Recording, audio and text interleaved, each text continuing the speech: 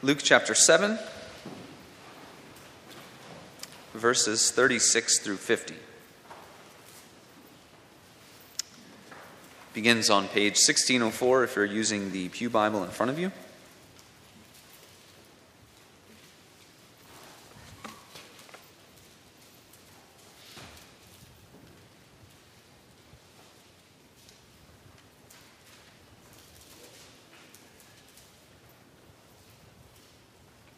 God's word is living and active. He has given it to us for our good. Let us give our attention to its reading. Luke chapter 7, beginning in verse 36. Now one of the Pharisees invited Jesus to have dinner with him. So he went to the Pharisee's house and reclined at the table. When a woman who had lived a sinful life in that town learned that Jesus was eating at the Pharisee's house, she brought an alabaster jar of perfume, and as she stood behind him at his feet weeping, she began to wet his feet with her tears. Then she wiped them with her hair, kissed them, and poured perfume on them. When the Pharisee who had invited him saw this, he said to himself, "If this man were a prophet, he would know who is touching him and what kind of woman she is, that she is a sinner." Jesus answered him, "Simon, I have something to tell you." "Tell me, teacher," he said. 2 men owed money to a certain moneylender. One owed him 500 denarii, the other 50. Neither of them had the money to pay him back, so he canceled the debts of both. Now which of them will love him more? Simon replied, "I suppose the one who had the bigger debt canceled." "You have judged correctly," Jesus said. Then he turned toward the woman and said to Simon, "Do you see this woman? I came into your house. You did not give me any water for my feet, but she wet my feet with her tears and wiped them with her hair. You did not give me a kiss, but this woman from the time I entered has not stopped kissing my feet. You did not put oil on my head, but she has poured perfume on my feet. Therefore I tell you, her many sins have been forgiven, for she loved much. But he who has been forgiven little loves little." Then Jesus said to her, "Your sins are forgiven." The other guests began to say among themselves, "Who is this who even forgives sins?" Jesus said to the woman, "Your faith has saved you. Go in peace." The grass withers and the flower fades, but God's word endures forever.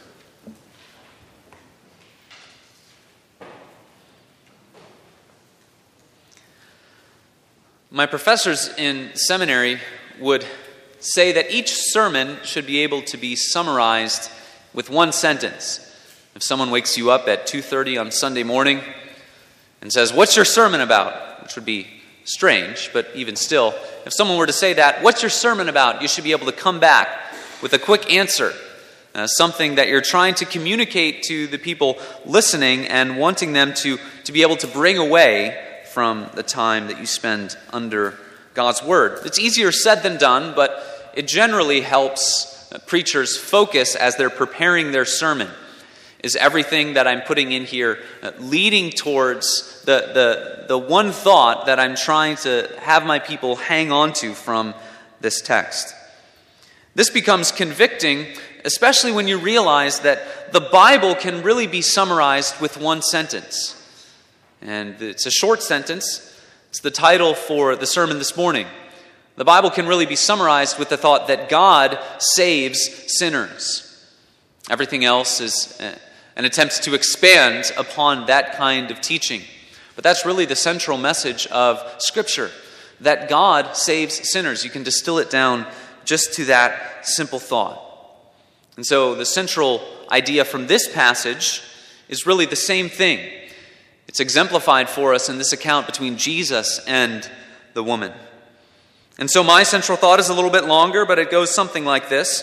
Forgiveness of sins is found in Jesus, and it results in intense love and devotion to God. Forgiveness of sins is found in Jesus, and it results in intense love and devotion to God. I thought of a bunch of little alliterations that kind of exemplify this for us, or show this to us throughout the story. We see here in this story there is an awkward anointing, there is a confronted critic, That confronted critic is also a horrible host, and he is shown to be a horrible host because of this weeping worshiper. So, I don't know if that's helpful to you at all, but a bunch of alliterations. Forgiveness of sins is found in Jesus, and it results in intense love and devotion to God. If we set the scene for this passage, we know that throughout the last few chapters in Luke, there has been this tension brewing between the Pharisees and the experts in the law and Jesus. Jesus has taught about the nature of his kingdom, the nature of the grace of his kingdom. The Pharisees have rejected it. They rejected what John the Baptist said also. And we talked last week about how they did not have an appetite for the gospel because they had no taste for repentance or grace. So there has been this tension brewing between Jesus and really what are the religious leaders of Israel in that day. Thus, it may be surprising to see this Pharisee invite Jesus over for dinner.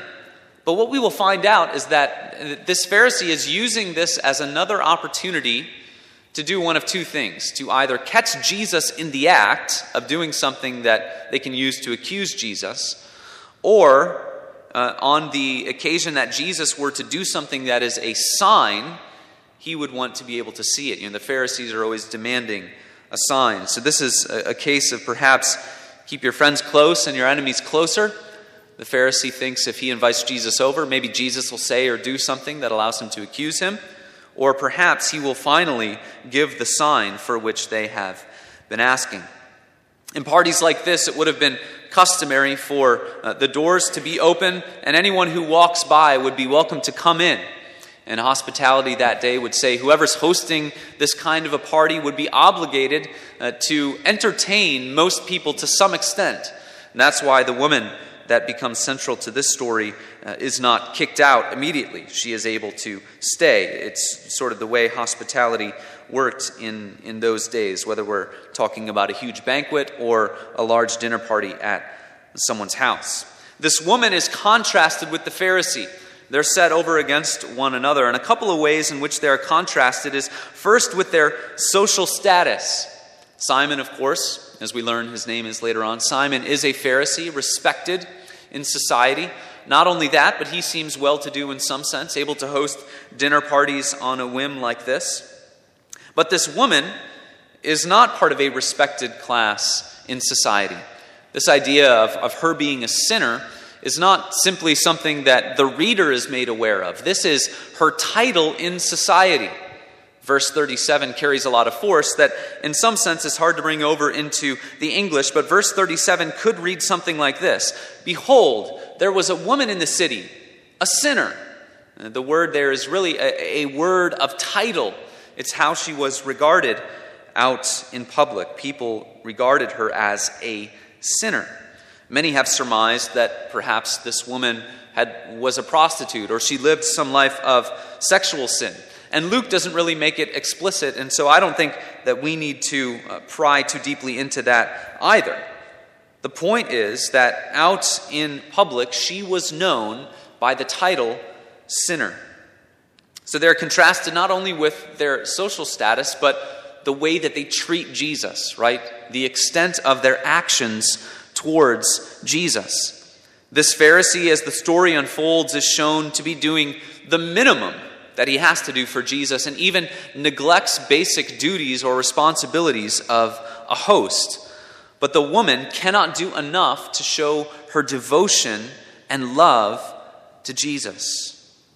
And in her doing so, we see that this is a bit of an awkward encounter, isn't it? An awkward anointing. When we read the story, sometimes maybe we come and say, is this just something that gets lost in transmission from culture to culture? Is this something that would have happened from time to time? And the answer is no. This would not have been something that would have made the people at the dinner party comfortable. This woman coming in and planting herself down at the feet of Jesus, and then she begins to weep. She wets Jesus' feet with her tears, and she wipes his feet with her hair. She's kissing his feet and anointing his feet with this perfume. This would be uncomfortable for everyone who was gathered there at this party. Inappropriate, socially insensitive, odd, all of these things. These are the kinds of things people would have been feeling as all of this transpired. First, it's important to understand that there's nothing sexual that's going on here. It was considered inappropriate back then, most of the time, for women to go out with their hair down. And so it would have struck them as odd that this woman comes with her hair down and then she's wiping the feet of Jesus with her hair. So that would have been considered odd. And then she's kissing the feet of Jesus. But this word for kiss is not any sort of erotic connotation at all. There's nothing sexual that's going on here. This woman is merely worshiping Jesus. We're not exactly sure why. She's weeping. Why? We don't know. Is she weeping out of anguish and sorrow? Is she weeping tears of joy? Why is she adoring Jesus so much? Whatever the reason is, Simon is not pleased. Simon is not impressed with the way Jesus is handling this, and he is not pleased. Verse 39 shows this. He thinks to himself, this woman is a sinner. If this Jesus character really were from God, he would know who this woman is. He would be able to sense in some way that she is a sinner, and he should not let this woman touch her if he's so special. If he's so certain that he's from God, why does he let this sinful woman touch him? A couple things to comment on regarding that. The first thing is that it wasn't a sin to be ritually unclean. It was a sin to be ritually unclean and then do certain things regarding the temple or Jewish life back then. You had to go through cleansing, but to become ritually unclean was not inherently sinful. And then secondly, we should say that to have a sinner touch you or to touch a sinner did not make you ritually unclean in any sense. Everyone's sinful. So if you were to simply touch someone who is sinful, that would mean that the law disallowed you from touching anyone at any time without becoming ritually unclean. So Simon's thinking is a little bit off here. And this is one of the ways in which we'll be able to show later on what I call the toxic condition of the Pharisees' heart. They're taking the traditions of men and elevating it above the Word of God. They're inventing lies about the reality of who God is. Nevertheless, Simon believes that if Jesus were a prophet, he would not allow this to transpire. But Simon is thinking this, isn't he? He doesn't say it out loud. And so ironically, in the very next verse, all of Simon's doubts about Jesus are thereby confirmed because Jesus knows what Simon is thinking. He shows him that not only is he a prophet, but to borrow a phrase regarding John the Baptist, he is greater than a prophet. Jesus knows the thoughts of Simon, the Pharisee. So then we go to verse 40. Verse 40 has a little bit of a feeling of a parent calling a child into a bedroom, right? I have something I need to talk to you about. Can you come with me into the next room, right? And then if you are the child, there's a pit in your stomach, right? You tense up. What did I do wrong? And verse 40 is a bit startling. You sense that from Simon. Jesus says, I have something to say to you. And it's almost as if Simon jerks up and says, please say it, teacher. Please say what you need to say. And Jesus uses this parable to illumine the meaning of what's going on in this story. It's a parable with immediate, instant application. Jesus mentions that there is a moneylender who lends out to two different people. One debt is 10 times larger than the other. Neither can pay the debt off. The moneylender forgives both.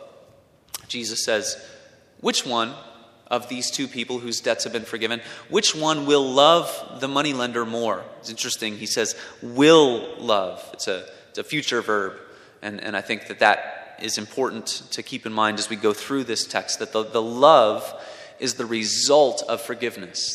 That's going to be something that's important later on. Jesus says, which one will love the moneylender more? Simon's response uses an interesting word. It's a verb that means to regard something as presumably true, but without particular certainty.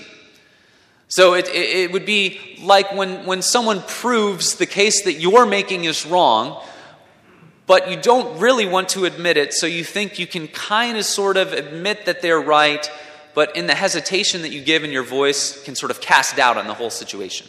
So it's as if Simon is saying, when Jesus asks him, it's as if Simon is saying, well, I mean, I can't really say for sure, but I guess the one that would love the moneylender more, I guess, would be the one whose greater debt was forgiven.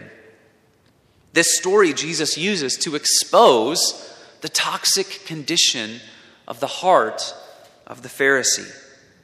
And it has poured forth into the way that he treats Jesus. There's a toxicity to the way that he is viewing himself and Jesus.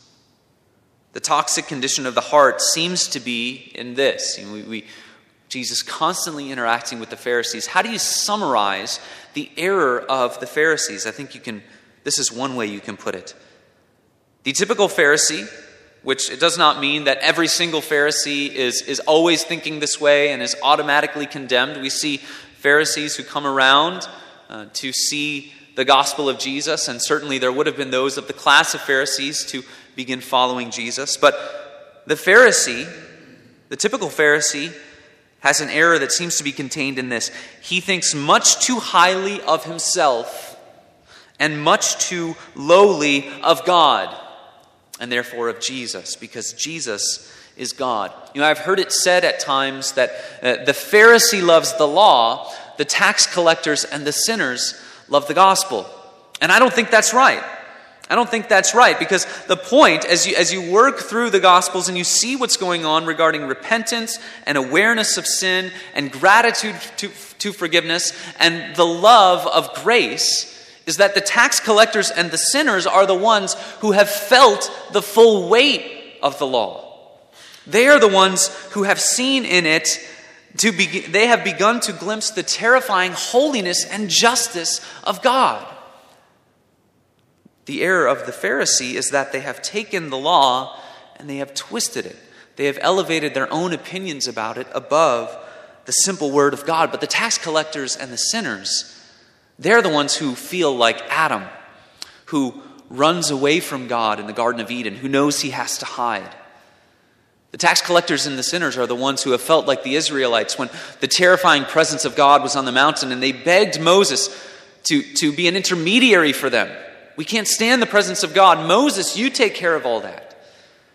They have begun to feel like Manoah in the book of Judges, where he says, we have seen God and we shall surely die. But the Pharisee has not felt the full weight of the law. He has turned it into something for which it was not intended. He has found the substance of the law to be in ritual. And Jesus says, God has said in the Old Testament, I desire mercy and not sacrifice. Jesus said that the Pharisees strain out a gnat and swallow a camel. They major on the minors.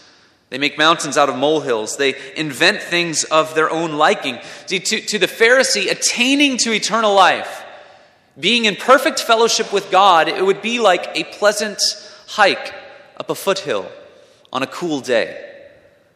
Nothing hard about it, nothing particularly difficult. Keep up a good pace, you're sure to finish.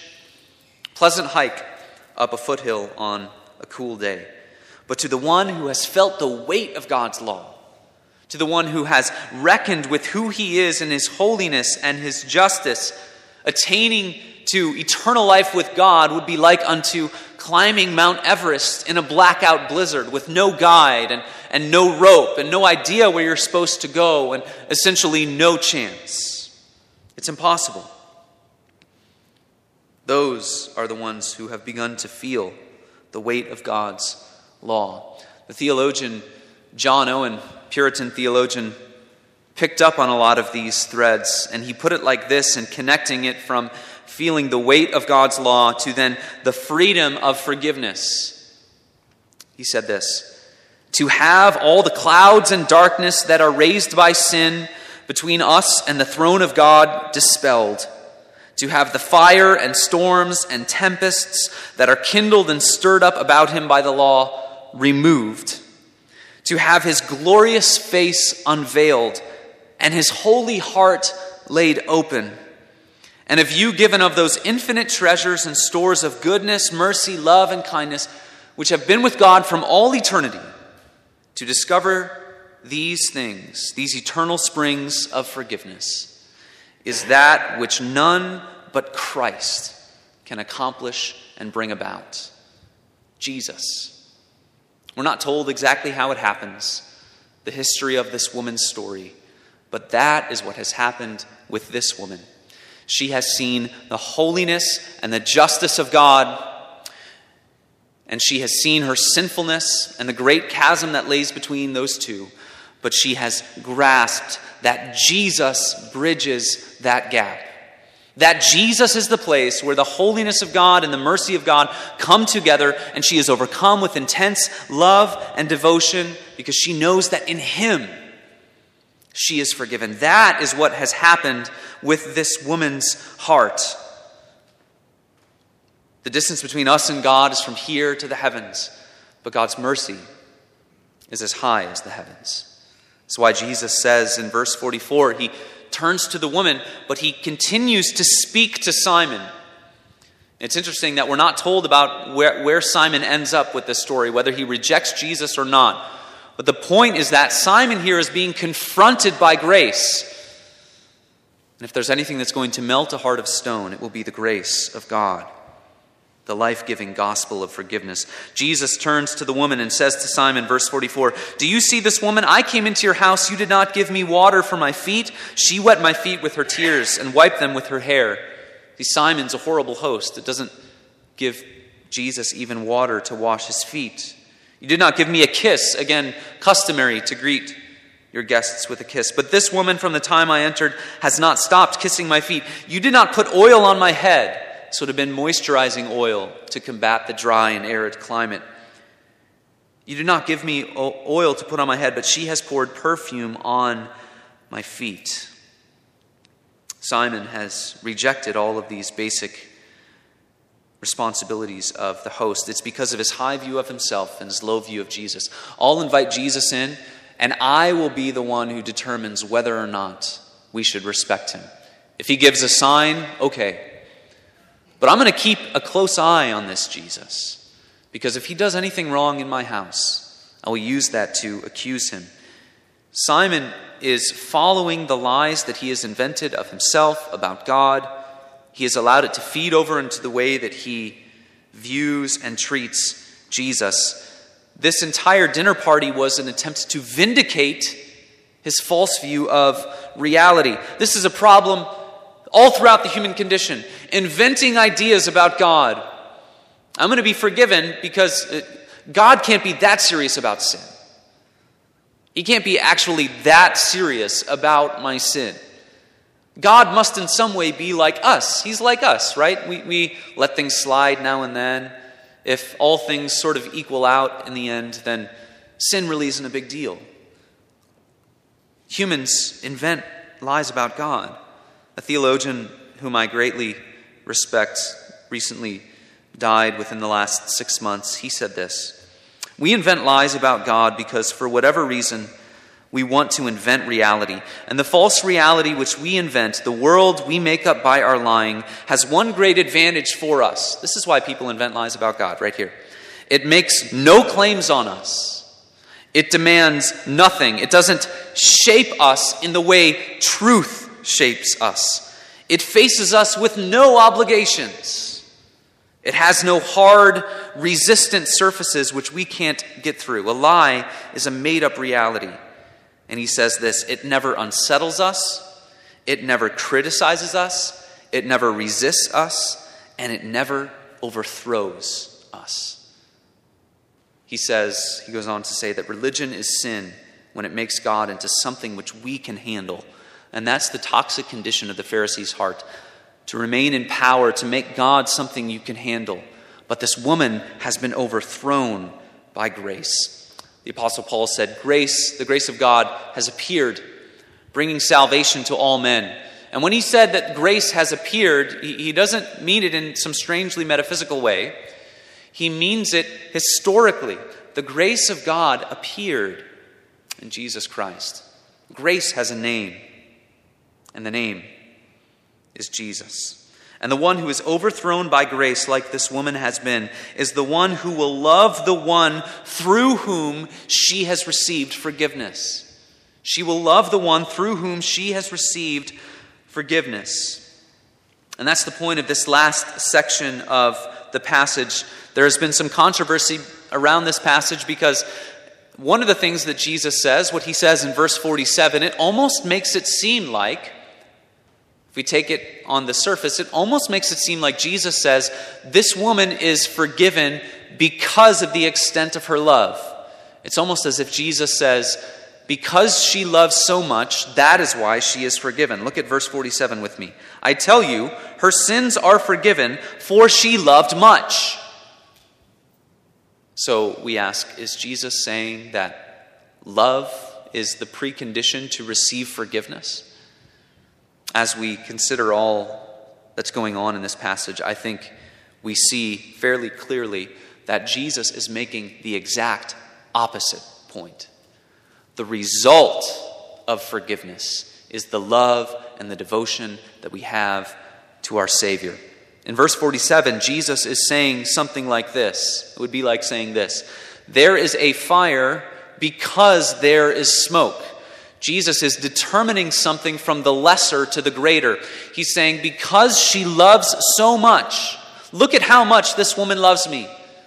Wetting my feet with her tears, wiping my feet with her hair, anointing them with perfume, kissing them. Because she loves so much, that is how you know that she has been forgiven. The love and the devotion are the result of forgiveness. And look, Jesus confirms it in the very next sentence. He says, but he who has been forgiven little loves little. Jesus does not say, he who loves little will be forgiven little. What he is saying is, because this person has been forgiven little, you love little. The love, the devotion is the result. What happens between Jesus and this woman is astounding. And it's a lot like a worship service, isn't it? Jesus receives this woman, welcomes her in forgiveness and grace. He comforts her, just as God comforts us as we come together week after week. He greets us with love and grace and assurance. He verbalizes his forgiveness for her, just as God assures us of the pardon and forgiveness of sins. And then he sends her out in peace, sends her back to her life to live out the freedom of forgiveness which she has received. That's what's going on week after week as we assemble for worship. An exaltation of the truth that God saves sinners. He welcomes us. He assures us. He teaches us. He comforts us. He sends us back out in peace. What's going on as we worship each week is that God, little by little, time after time, week after week, baby steps, he is sealing his mercy upon our hearts. That's what's going on here. God is sealing his mercy upon our hearts so that we might come to know more and more that the gospel of grace is true. No matter what our error is, no matter what lie we invent, no matter if it's like the Pharisee thinking too highly of yourself, too lowly of God, or if it's the heart that cries out, God would never save me because look at how sinful I am, and I know that I am accountable for my sins. No matter what your error is, what we do here week by week is sealing the mercy of God upon our hearts, so that each of us might be able to know fully and finally that being under grace, that being represented by Jesus Christ, is the preeminent reality of the Christian life. That is what the Christian life is all about. It begins and it ends with Jesus Christ, the mercy and the grace of God for us, for us, for you, the grace, the mercy of God for you, so that Jesus can say, your faith has saved you. Go in peace. God saves sinners. A simple message, but one that we need the Holy Spirit's help to believe. We need that guidance, the Holy Spirit's guidance today, as much as the first time that we understood the gospel of Jesus Christ. So then, by the power of the Spirit, may we grow in our faith as we grow in the belief that the gospel of grace is true. May our lives be an outpouring, like the weeping worshiper of this passage, adoring Jesus today and every day, and expressing that adoration in thankful service to Him and in love of each other. Amen. Let's pray. Heavenly Father, gracious God, we are humbled to have heard this message that your mercy is as high as the heavens. Father, may what we have done today have been an exaltation of that truth. May your mercy and your grace reign in this place forever. May we rejoice that God saves sinners, that you send us out in peace, adoring Jesus, being weeping worshipers, loving you, loving your Son, resting in the comfort of your Spirit, today and every day. In Christ's name, amen. It's enough